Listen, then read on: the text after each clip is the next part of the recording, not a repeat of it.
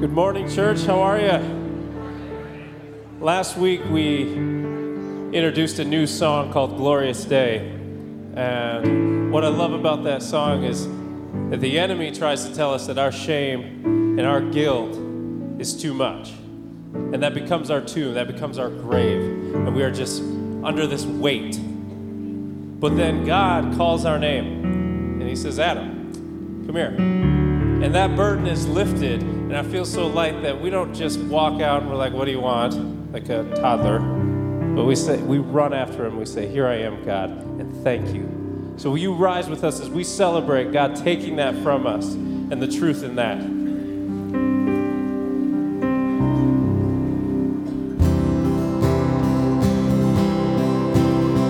Come on. I was buried beneath my shame. Who could carry that kind of weight? It was my tomb till I met you. I was breathing but not alive. All my failures I tried to hide. It was my tomb till I met you.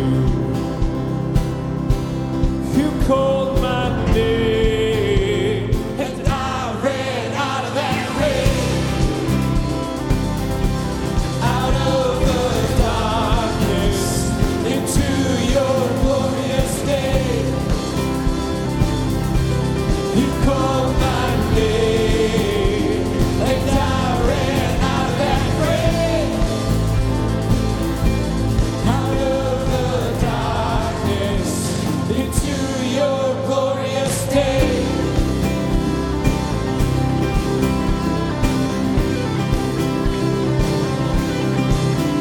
Now your mercies hold my soul. Now your freedom is all that I know. Come on. The only knew Jesus when I met you. Oh, you called my name and I ran out of that grave, out of the darkness into your glorious day. Out of the darkness, and I ran out of that grave. Out of the darkness into your glorious day.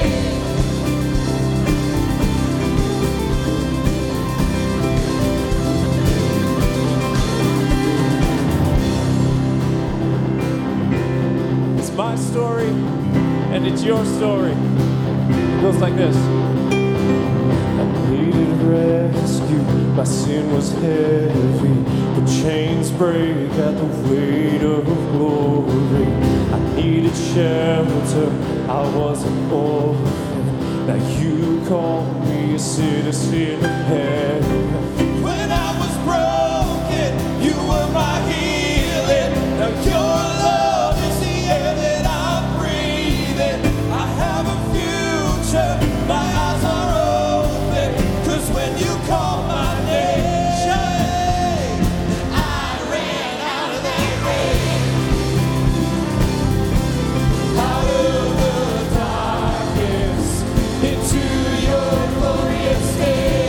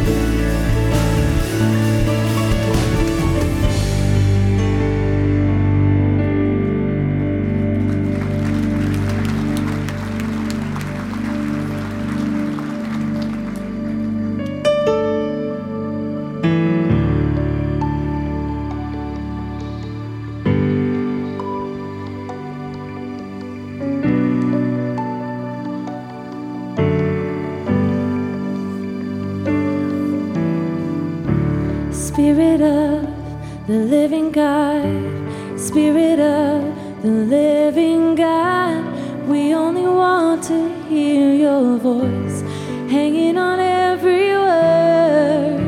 Spirit of the living God, Spirit of the living God, we want to know you more and more, hanging on every word.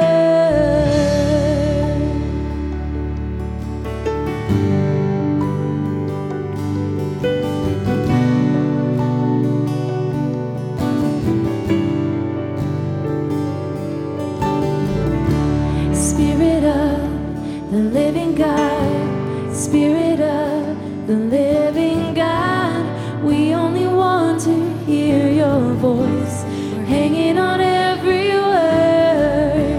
Spirit of the living God, Spirit of the living God, we want to know you more and more, we're hanging on every word. 'Cause when you speak, when you move, when you do what only you can do, it changes us, it changes what we see, what we seek. And when you come in the room, when you do what only you can do, it changes us, it changes what we see, what we see. Yeah, you're changing everything.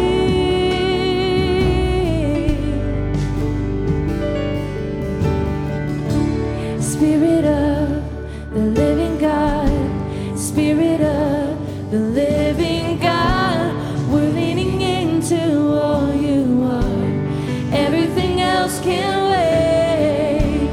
Spirit of the living God, Spirit of the living God, come now and breathe upon our hearts, come now and have your way.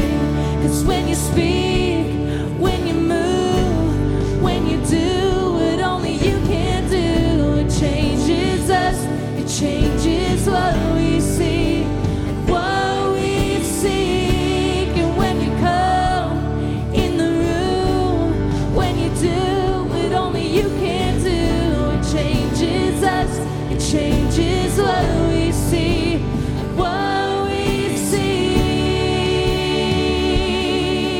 Yeah. You're changing everything. When you move all our fears. When you move us to tears. When you move all our fears. When you move us to tears. When you fall, we fall on our knees. When you fall, we fall at your feet. When you fall, we fall on our knees. When you fall, we fall at your feet. Yeah. When you speak, when you move, when you do what only you can do, it changes us, it changes what we see, what we seek. And when you come in the room, when you do what only you can do, it changes us, it changes what we see, what we see. Yeah. You're changing everything.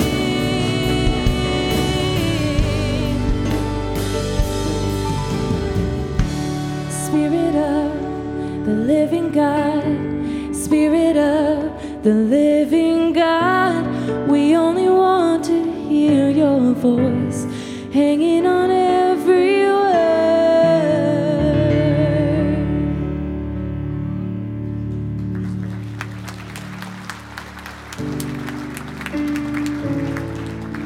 love the line in that song that says, when you do only what you can do, that it changes us. That by ourselves, we're not going to change ourselves. We need Christ and Christ alone. And it changes what we see and how we view this world, and it changes what we seek. In Matthew, it says, seek the kingdom of God above all things. And so we're about to hear a message about Christ alone. And so as we prepare our hearts, I pray a blessing over that word that Dan is going to bring. And I pray that God does what only He can do and changes us. Amen. Amen. Glad you're here, gang. Hey, while you're standing, take just a second. Say hi to somebody around you. We'll see you back in just a second. Thank you. Well, good morning again, everybody. I'm Sam. I'm the Next Gen pastor here. And this morning, we are going to celebrate child dedication with this lovely family. Child dedication is a moment where a family can come and just say to God, God, we realize that this child is a gift from you, and this child is yours, and we want to present them back to you. And so there are three commitments that are being made here in child dedication. The first one is from this family to God, doing exactly that, saying, God, these kids, we realize they're yours. They're not ours, and we want to steward them well, and we want to present them back to you, and we want to do the best that we can to raise them to understand who you are.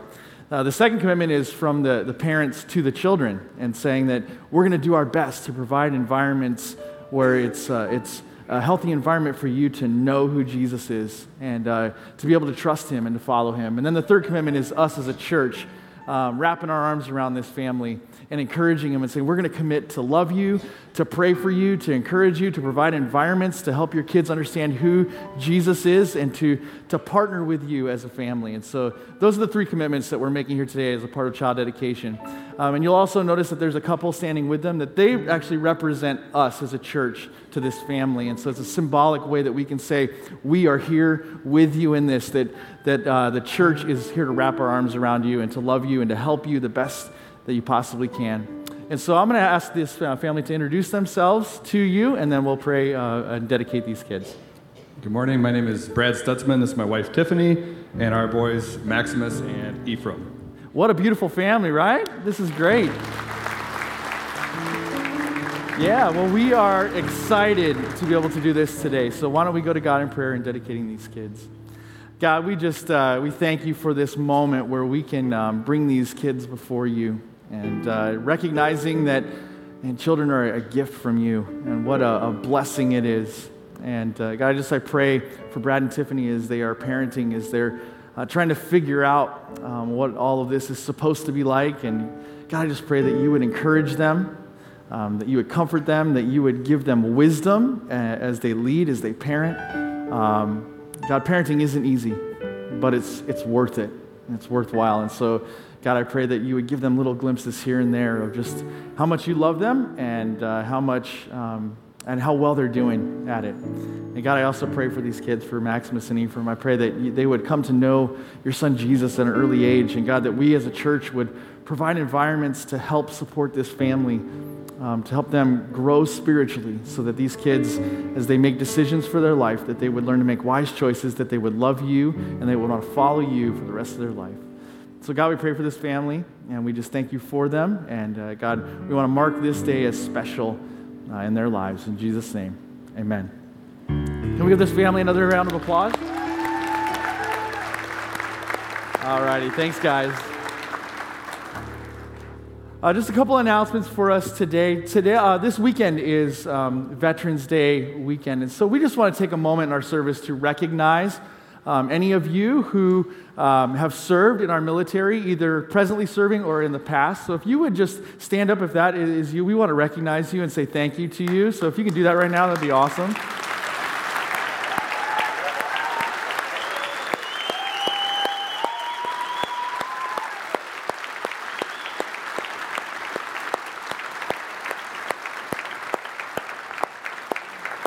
Thank you so much for your service. A couple other announcements. We have Get to Know Hopevale today at 12:30 in the venue. Get to know Hopeville as an environment. Maybe this is your first Sunday here, or maybe you've been coming for a little while, but you're trying to figure out questions like, what's this church all about? Who are they? What do we believe? How do you fit in all of that? Get to know Hopeville is an amazing environment to answer those questions and to maybe even ask more questions and figure out how you can get involved. So that's today, 12:30 in the venue, which is off to my right outside. I heard you go down the hallway. So take advantage of that. Another announcement is this. It's that our Christmas services are coming pretty soon. I know, wait, Thanksgiving isn't even here, but it's going to be here before you know it. So we, like last year, have 2 identical days worth of Christmas services on the 23rd and 24th. The 23rd, the Christmas services are at 5 o'clock and 7 o'clock, and on the 24th, they are 1, 3, and 5 o'clock. And so begin planning now. Those services fill up really fast, and we have 5 services because we want you to invest and invite your friends, your neighbors, your family. We want those services packed and full because it's just an awesome time of year to celebrate Jesus and the birth of Jesus and the wonder of Christmas. And so we're excited about that. And so start planning now. Figure out what service you're going to come to, and it's going to be a blast. Okay, so 23rd, 24th, 5 o'clock, 7 o'clock, and then 1, 3, and 5 o'clock on the 24th. All right, as we move into a time of giving and a time of giving our offerings to God, let's go to God in prayer over that.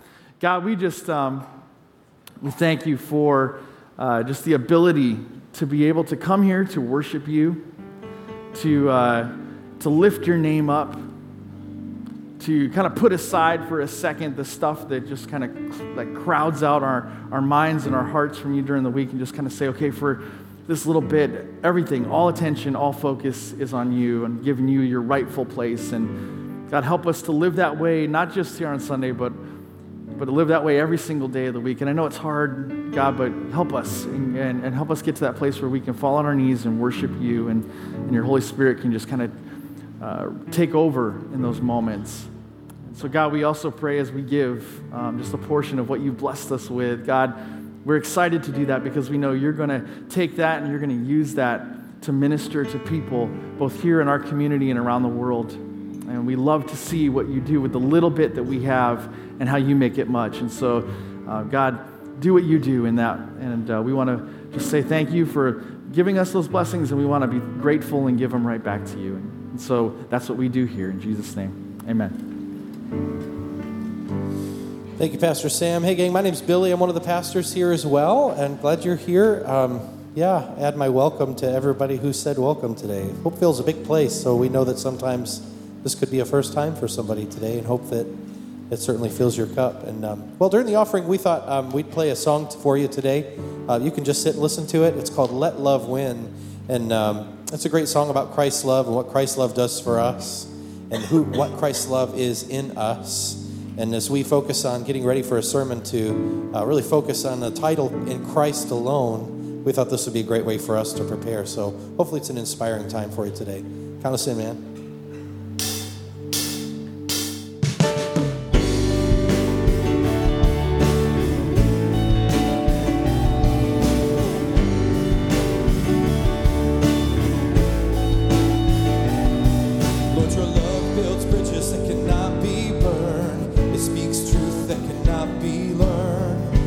Treasure we can never earn. It goes places we're afraid of going. It's not a list, it's a hand wide open, reaching out to the down and broken. We believe your love is the strongest way. You tear down walls and you break our chains. Hope will rise again when we lay down our weapons. We will let love win. So Lord, we lay down our weapons and we let love win.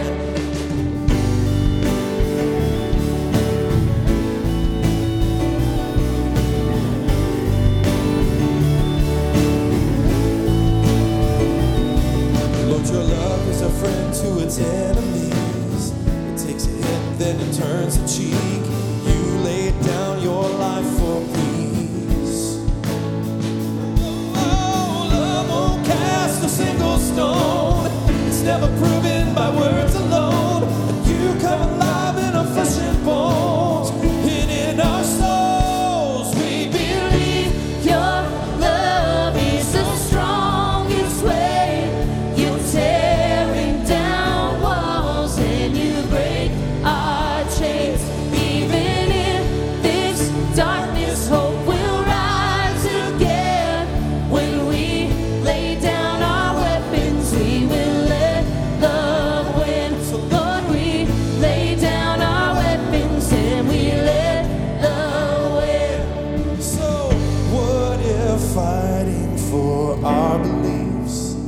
looks more like surrendering. Oh, that's the hardest thing. And what if standing up for what's right means laying down our lives, even laying down our pride? Here we go. We believe your love is the strongest way. You're tearing down walls and you break our chains. Even in this darkness, hope will rise again. When we lay down our weapons, we will let love win. We believe your love is the strongest way. You're tearing down walls and you break our chains. Even in this darkness, hope will rise again. When we lay down our weapons, we will let love win. So Lord, we lay down our weapons and we let love win.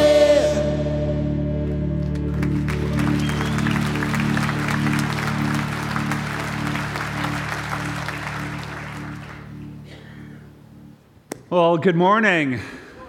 Want to welcome you here for worship. Want to welcome those of you gathered in the venue who are a part of our Bay City Core. Great to have you with us today. Hey, before we get to the message, I just want us to take a moment. This is hard.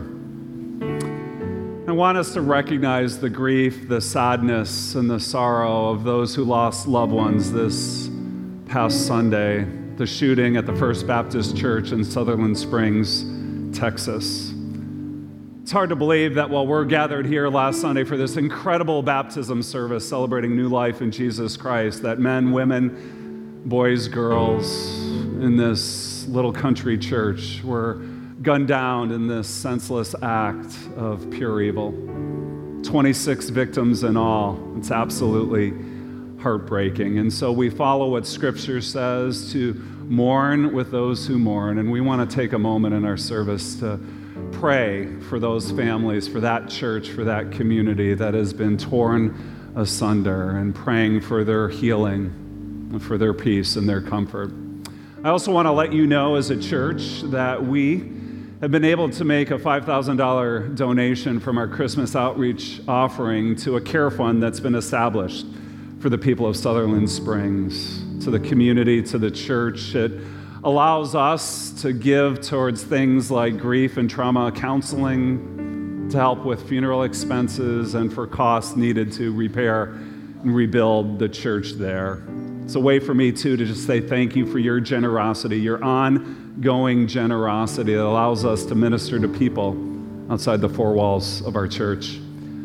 I also want to say this, too, a little just word about security here at Hopevale. Security here at Hopevale is something we take very seriously, and we've done so for the last several years. You may not notice it when you come in on a Sunday, but we have teams of people who are tasked to monitor the goings-on here, and they also just execute and put into place the protocols that we have for security, both preventative and responsive, if and when anything happens. And we're thankful for the men and women who are part of that. As a matter of fact, just last Monday, Jim Clooney, our facilities manager, was interviewed by TV5 about this very thing in church security and the things that we're doing. Now, ultimately, we trust in God for his protection, no question about it. But on our end, we're doing all that we can to create an environment here at Hopevale that's not only welcoming and inviting, because that's part of church, right? But one also where you can feel safe and secure. So with that in mind, let's take a moment and pray. Would you bow your heads with me? And let's pray together.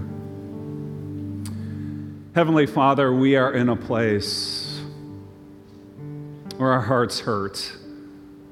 Our hearts hurt for the loved ones of these victims who were brutally and senselessly killed at First Baptist Church of Sutherland Springs.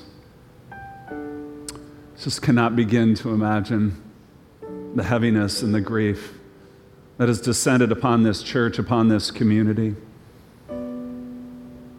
Men, women, boys, girls, literally infants to seniors and all in between. And God, just for me, I think of a pastor and his wife losing their 14-year-old daughter. And so, God, where our words end, may your grace begin, and may you flood these families, this church, this community with an overwhelming supernatural peace that passes all understanding. And God, may it soften our hearts to the needs around us. And God, we ask for your intervention. There are times like these, as scriptures say, where we don't know exactly what to pray, but pray that your Holy Spirit would intercede on our behalf. And whether it's changing the hearts of people, the laws of the land, or anything else, God, that would end these senseless acts of violence, we're asking for your intervention, God. And Father, we thank you. We thank you for the peace and security here. We don't take that for granted. And God, we would ask that your hand of blessing and protection would be upon us continually as our eyes always look to you. For you, Jesus, are our shelter, our fortress, and our solid rock. This we pray in your name. Amen.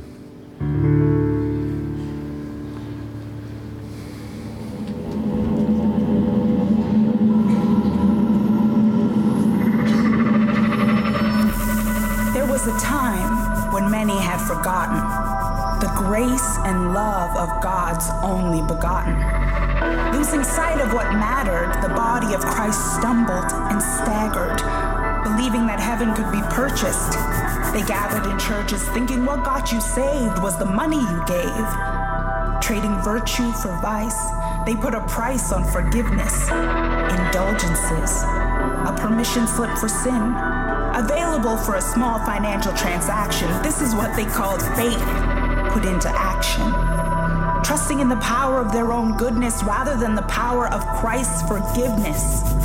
Then came Martin Luther, an unlikely resistance. He saw the flaws in the system, a man who became a monk, a rebel who became a reformer, a leader who challenged the beliefs of the day to remind them that what really matters is faith. 1517, compelled by all he had seen, Luther decided he could not stand idly by and watch truth of God traded in for a lie. With a quest in his heart and a quill in his hand, he began to write day and night, scribbling and scrawling, ink flowing with inspiration, pioneering a reformation, penning a declaration of total and utter dependence, of repentance. 95 theses, 95 questions, a message to the people in power, a manifesto to the people in the pews. Good news! You don't have to buy your way into heaven. It is a gift freely given to all who ask, a door open to all who knock, a life found by all who search. This is God's true church, a living temple of heaven on earth, not a building with a steeple or a cathedral, but a gathering of common people who know that salvation comes from faith alone, by grace alone, through Christ alone, to the glory of God alone. Like a madman on a mission, with a passion for God's vision, for a world free from religion, he dreamt of better days when the whole human race would know that we are saved by grace through faith.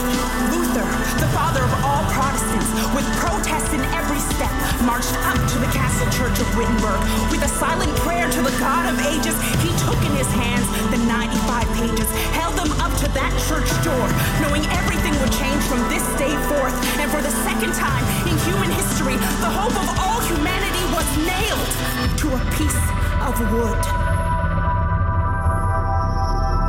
This was not just any door. This was a doorway to a brand new future, a brand new community filled with the power and presence of God. Every person a priest, every member a missionary, everyone empowered and fully engaged, contributing, distributing God's presence, being present in every place and situation with the message of faith and salvation, a new reformation, transformation through the power and presence of God, changing our lives, and through us, transforming the world. Woo!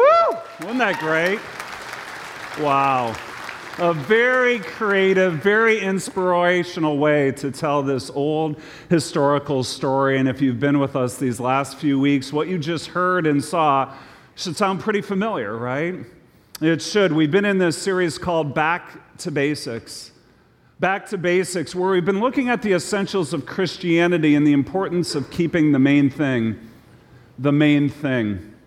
That's what sparked the Protestant Reformation 500 years ago. And that legacy is just as valuable to us today in 2017 as it was to the people back then in 1517. The message is simple. Don't make Christianity complicated.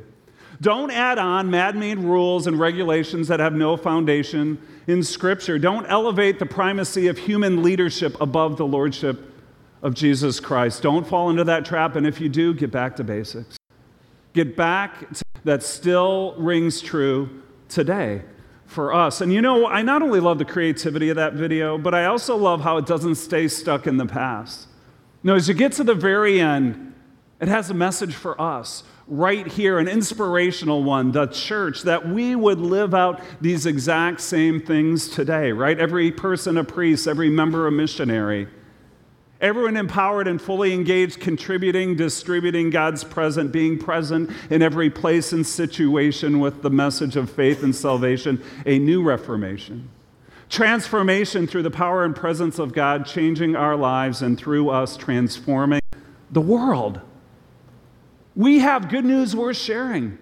We really do. The good news of Jesus Christ, whether it's here in Saginaw, up in Bay City, or anywhere in the Great Lakes Bay region, God wants to mobilize His church, that's us, to bring this message of hope and change and life transformation in Jesus Christ to as many people as we can. That's what we're about, and that's why this series matters.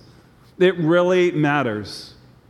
And so as we continue on today, I'm going to pivot a little bit, and I thought I would start by talking a little bit about our family. Now, for you long-timers, you already know plenty about the Davises, but for the newcomers here, let me give you the quick rundown, okay? Here we go. Here's my wife, Kathy. We've been married for 28 years, with 21 of those years here at Hopevale. 21 years at Hopevale. It has been incredible, yes. That you still haven't caught on to my gig yet is pretty incredible, right? Hey, and Kathy, I think she's worshiping in the venue. Want to say hi to her? Hi, Kathy. And then here are our three kids, okay? Going left to right, there's Jack, our youngest, Bryn, our favorite daughter, and Scott, our oldest, right? And as you can see here, they're wearing T-shirts of where they went to college. In Jack's case, where they're still going to college, Grand Valley, or Calvin College, Grand Valley, and Michigan State. Now, here's the thing. If you throw in the cost of tuition, those are by far the most expensive T-shirts we've ever bought, right? Ever. Anyway, seeing them in those college T-shirts reminds me of one of the most stressful seasons we've ever had with them as parents, and that's their senior year of high school. Senior year of high school. Incredibly stressful. I mean, talk about tension in the home ratcheted up a few notches, right? Not only are they becoming more independent, not only are they ready to be done with high school, but there is a whole lot of paperwork to be done. I mean, a whole lot of paperwork. There are college applications, financial aid applications, scholarship applications, job applications, so many deadlines, so much to do. And yet, here's the thing. While you as a parent see the importance of all that, your kids, let me just say, they don't always feel the same quite urgency, right, as you do, right? Have you filled that out yet? Have you filled that out yet? Have you filled that out yet? Have you sent it in? Have you heard back? Have you? Like I said, right? A lot of stress, a lot of tension. But then even when they do get to the point of working on all those applications, there's a new and bigger anxiety that creeps in. Will I get accepted? Will I get accepted when they see my grades and test scores, when they read my essays? When they look at all my extracurricular activities and why I really want to go to their school, will they let me in or will they turn me down? Will I get accepted? It's a lot of nervousness, a lot of uncertainty. And one of the ways we as humans try to cope with that is we do all that we can to make sure we can impress the person who's making the decisions.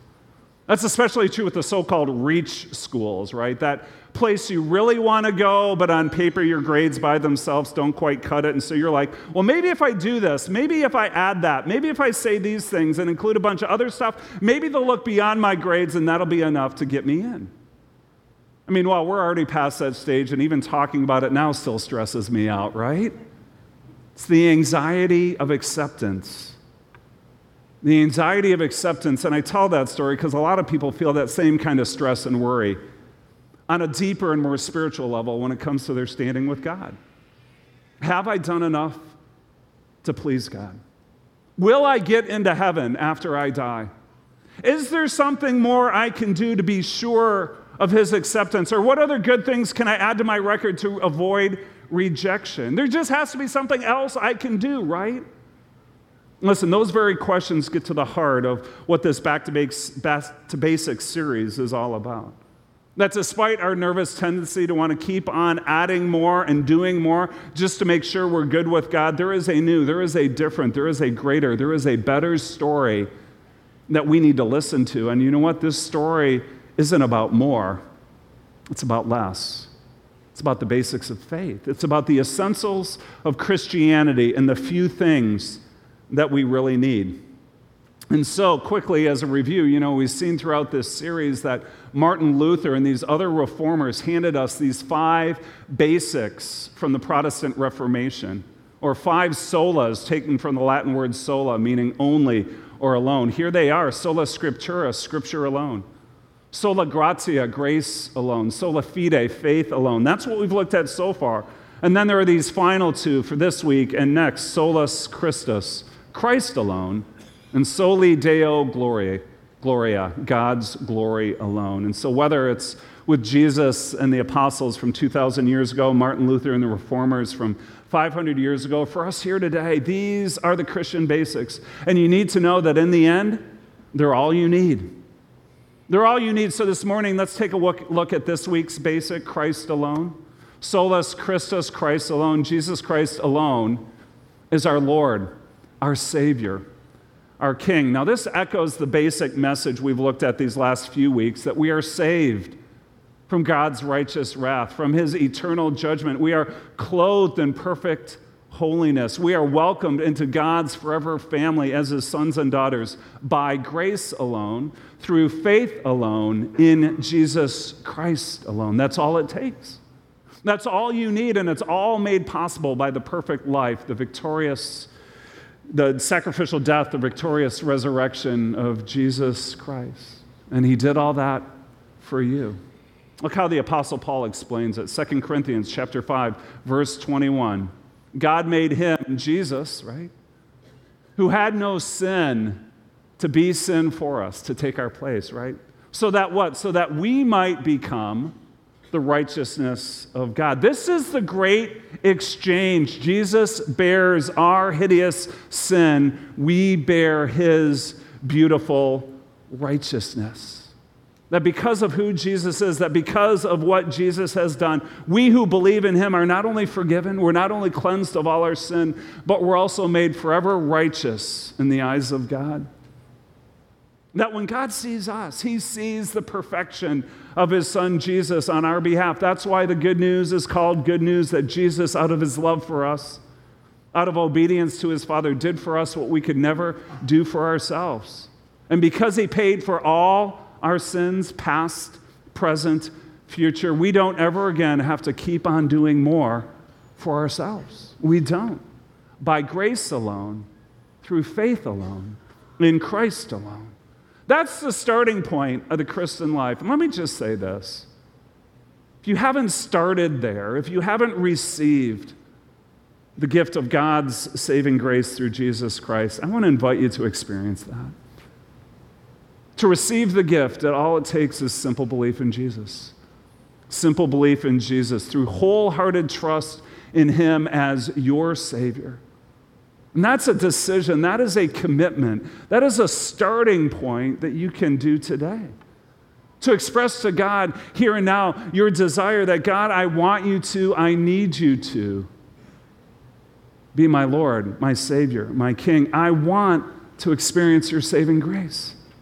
See, that's essentially what it means to become a Christian, and I invite you to make that kind of confession of faith in your heart today. Just one of simple belief through faith in Jesus Christ alone.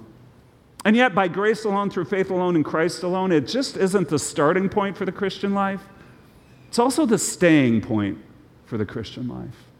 The staying point for the Christian life. In other words, there's never going to be a time in your life when you're not in desperate need of the grace of God. Never. And so whether you are a brand new Christian or you have been walking with Jesus for decades, you still and always need to cling to Jesus Christ as your Lord, your Savior, and your King. See, that's the basic message of Christianity. That's where we need to start, and that's also where we need to stay. But the challenge is, can we? Can we? Will we? Can we start there, and will we stay there? See, there's this side to the good news of Jesus Christ that seems too easy, right? Too simple, too good to be true. That there's got to be something else to it, right? Some kind of catch. It's kind of like that college application. Can I really be sure? Isn't there something more I can do to guarantee God's acceptance, to win his favor, to ensure my entrance into heaven after I die? What else is there? And yet, as tempting as it is to go down that road to want to add something else to your moral resume, you need to know how spiritually dangerous that is. It really is. Because while you just think you're trying to make sure, the reality is you're rejecting Jesus. You're robbing his grace of its saving power. You are. That's why whether we're at the starting point of the Christian life or the staying point of the Christian life, we need to be aware of the plus, right? We need to be aware of the plus, that anytime we are trusting in something else or someone else, in addition to Jesus, right? Jesus plus something, we're actually harming, not helping our faith. We need to beware of the plus, of drifting away from faith in Christ alone. So what are some of these pluses that we might be tempted to add on to Jesus? Well, let's talk about a few of those. Here's the first: Christ plus my performance. Christ plus my performance. Beware of that plus, because you can't add your good works to Jesus' finished work. You can't. Now, we talked a lot about this last Sunday, so I'm not going to re-preach that message. It is spelled out in Ephesians chapter 2, verse 8 and 9, a key passage from the last couple weeks. But you also see it here in the New Testament book of Galatians, chapter 2, verse 21. Paul says, I do not set aside the grace of God, for if righteousness, if acceptance with a holy God could be gained through the law, through doing good, through keeping the rules, then Christ died for nothing. In other words, if we could really work our way to heaven, then the cross means nothing. If righteousness, if acceptance by a holy God could be gained by us keeping all the rules, by us living a good life, then we don't need Jesus. Like I said last week, to add our works is to subtract from Christ. That's why faith plus works doesn't work. Now, before we move on to the next one, I want to clarify something about good works. See, when people hear this message of salvation by grace alone, through faith alone, in Christ alone, and hear nothing about works, then they think it's a reckless belief, right? A reckless belief, because it gives people a free pass to live however they want. That's the fear, right? Hey, you know, if God's going to love me and forgive me no matter what I do, then I'm just going to keep on doing my own thing, right? Or an attitude like that is going to abuse grace and take advantage of God. That's the fear, that's the worry, that's the hesitation. Well, first of all, let me tell you, no one takes advantage of God, right? No one. So don't worry about him. But then second, you need to understand that there is a place for good works in the Christian life, okay? There is. The key, however, is understanding where exactly is that place.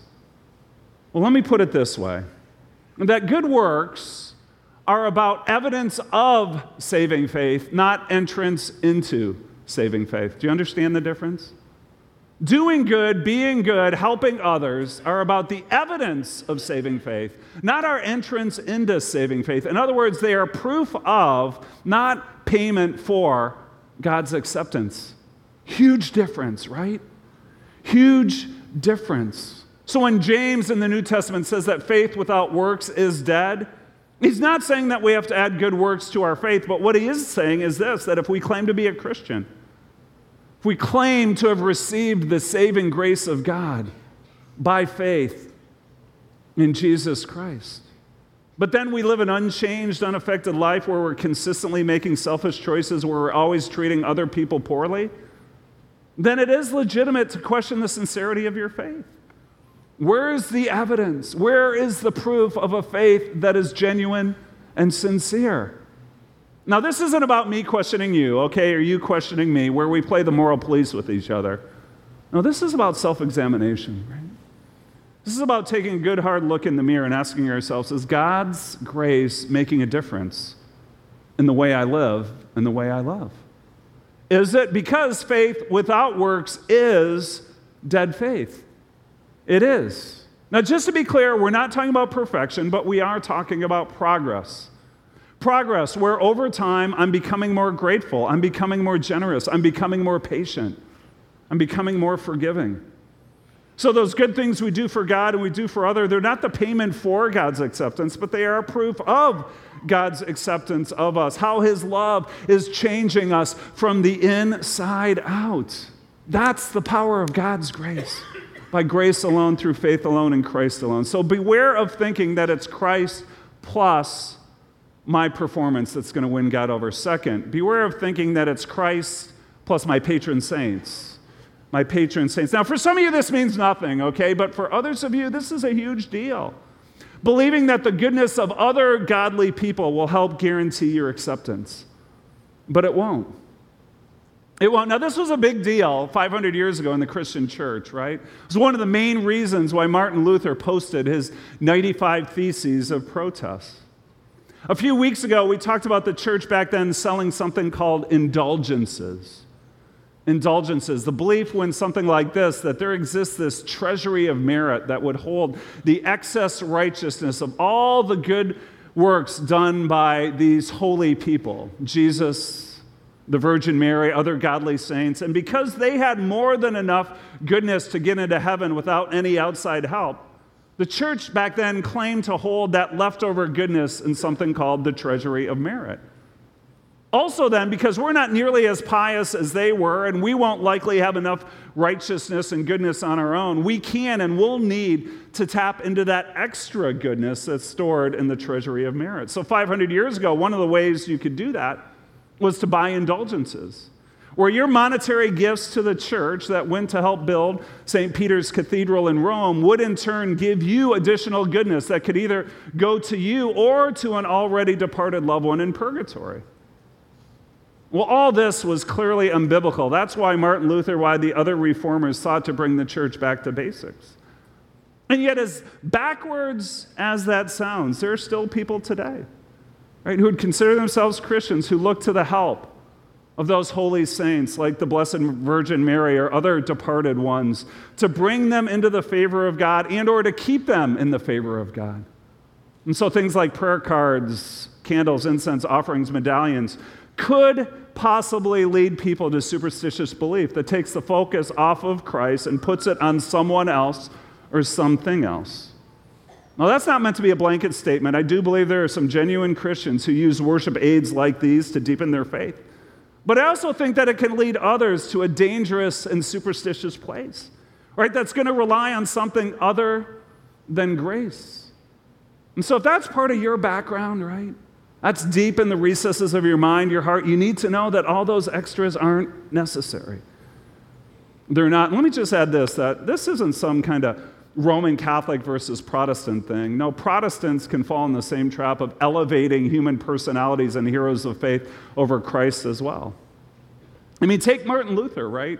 Here we are in light of this 500th anniversary of the Protestant Reformation, and it's tempting to want to put the focus on him and all that he did, but the basics aren't about him. As a matter of fact, there are some things about Martin Luther that you do not want to imitate, right? You don't. For one, toward the end of his life, he wrote a couple anti-Semitic books that are extremely racist, that if I were to read them aloud right here, you would absolutely cringe in horror and squirm in your seat. So Martin Luther, as a Protestant reformer, yeah, hero of faith, but far from perfect and certainly not worthy of our worship and veneration.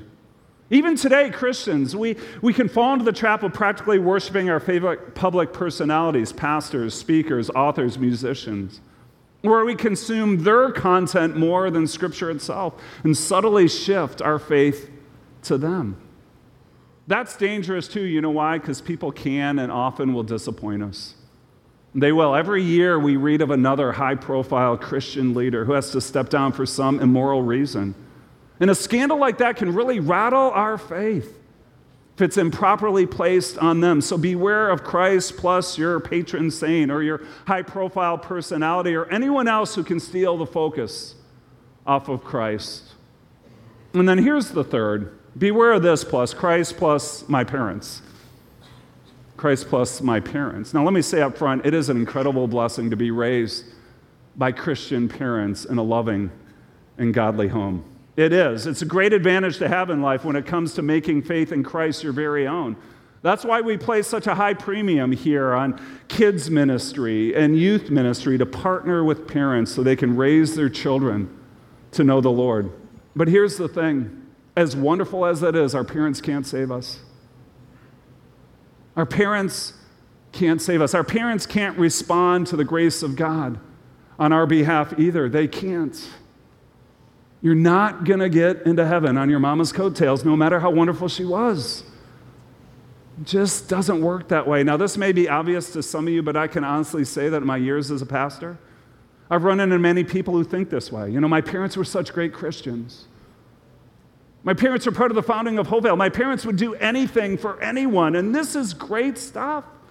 But in the end, the faith of your parents can't be credited to your account. No, in the end, it's not about how they trusted in Jesus, about all the good that they did. No, it's about you.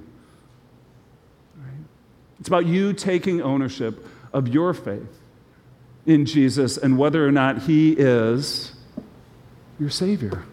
Him and him alone. And so whether it's your performance, your patron saints, your public personalities, your parents, or anyone or anything else, beware of the plus.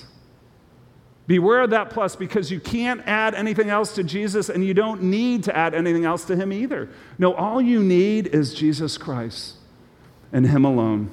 See, to say Christ alone is to believe that Christ is enough. That Jesus Christ is enough for our acceptance with God. Look at these passages. John 14:6, Jesus is the only way. I am the way and the truth and the life, Jesus answered. No one comes to the Father except through me. Acts 4:12, Jesus is the only name. Salvation is found in no one else, for there is no other name under heaven given to mankind by which we must be saved. Jesus is the only sacrifice. In other words, what is the act? What is the payment? What is the sacrifice we need to properly atone for the sins we've committed against God? Look at this, Hebrews chapter 9. Verse 26, but he, Christ, appeared once for all, the culmination of the ages, to do away with sin by the sacrifice of himself. How did he pay for our sins? He's the payment. Jesus is the payment. Verse 27, just as people are destined to die once and after that face judgment. That's our lot. We're destined to die once. After that, we face judgment. That Jesus was sacrificed once to take away the sins of many. And that those of us who believe in Christ will stand before God not based on our record of great imperfection, but on the perfect righteousness of Jesus Christ. He is the only sacrifice. And then this, Jesus is the only mediator. 1 Timothy 2, verse 5, verse 6. I love this. For there is one God. There is one mediator between God and mankind, the man Christ Jesus, who gave himself as a ransom for all people. He died on the cross in our place for our sins out of love, out of great love for you. And so as tempting as it is to want to add something else of your own just to make sure you're good with God, right? You don't have to. You don't have to. Rest in the sufficiency of Jesus. Christ alone means Christ enough. Solus Christus, Christ alone. Jesus, Christ alone is our Lord, our Savior, our King. And because he's enough for everything, We can trust him with anything. We can trust him with anything.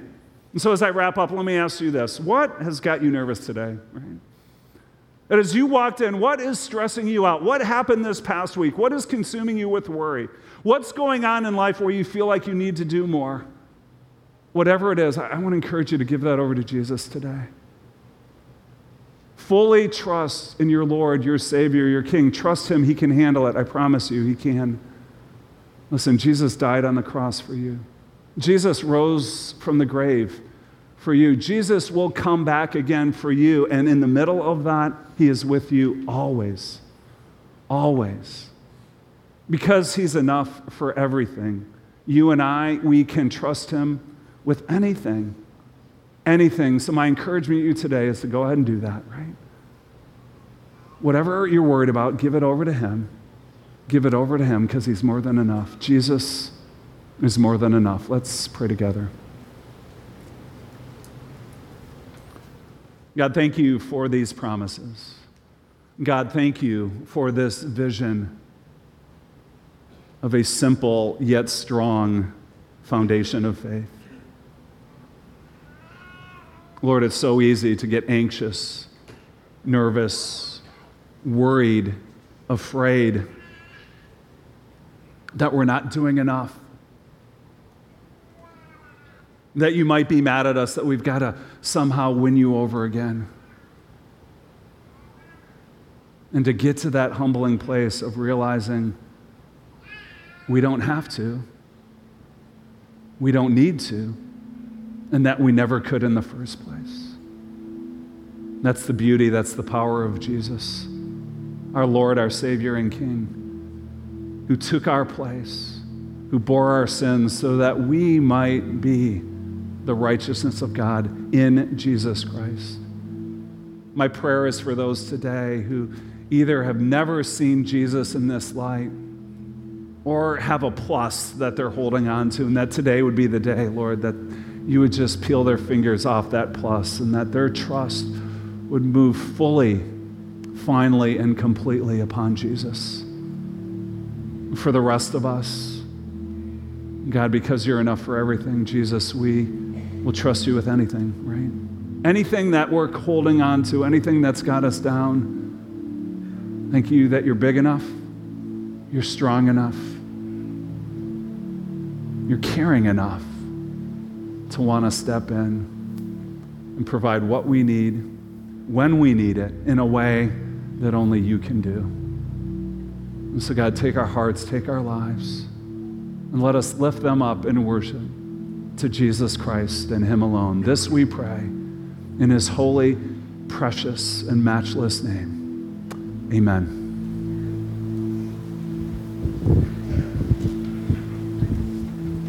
What a great reminder that Christ is enough.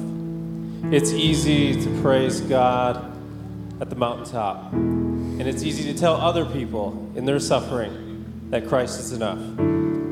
But in our own sorrow, I fall into it all the time, relying on other things than just Christ. So let's stand and respond and make that our promise to follow Jesus. Let's decide as a church that Christ is enough.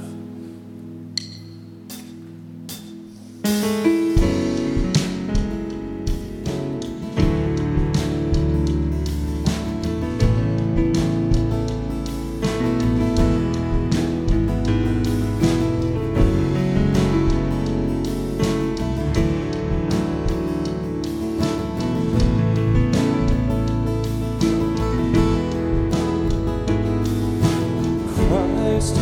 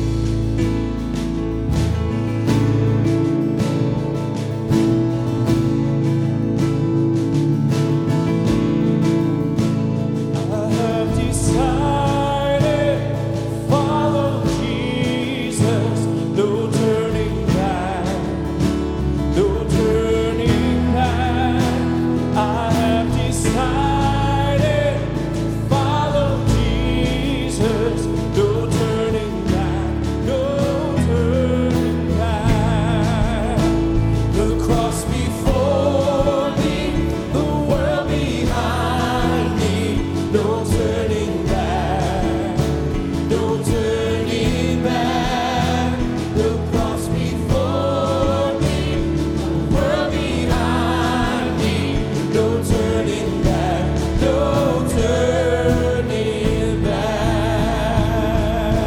Come on, let's lift this up. Voice is enough. Here we go. Christ is enough for me. Christ is enough for me. Everything I need is in you. Everything I need. Christ is enough for me. Christ is enough for me. Everything I need is in you.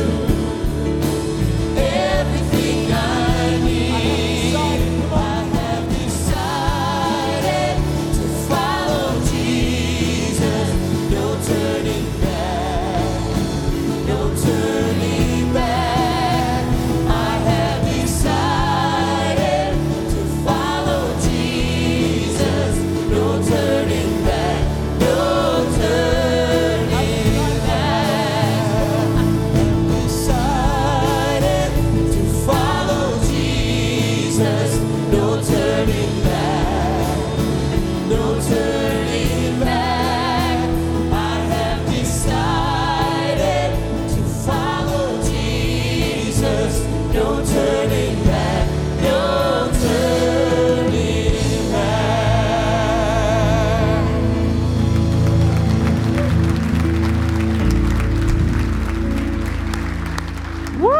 Wow, that was incredible. And what a great song for you to take into your week. As a matter of fact, every day this week, make that your prayer. Jesus, you're enough for me. Whatever the day holds for me, whatever the world's going to throw at me, Jesus, you're enough.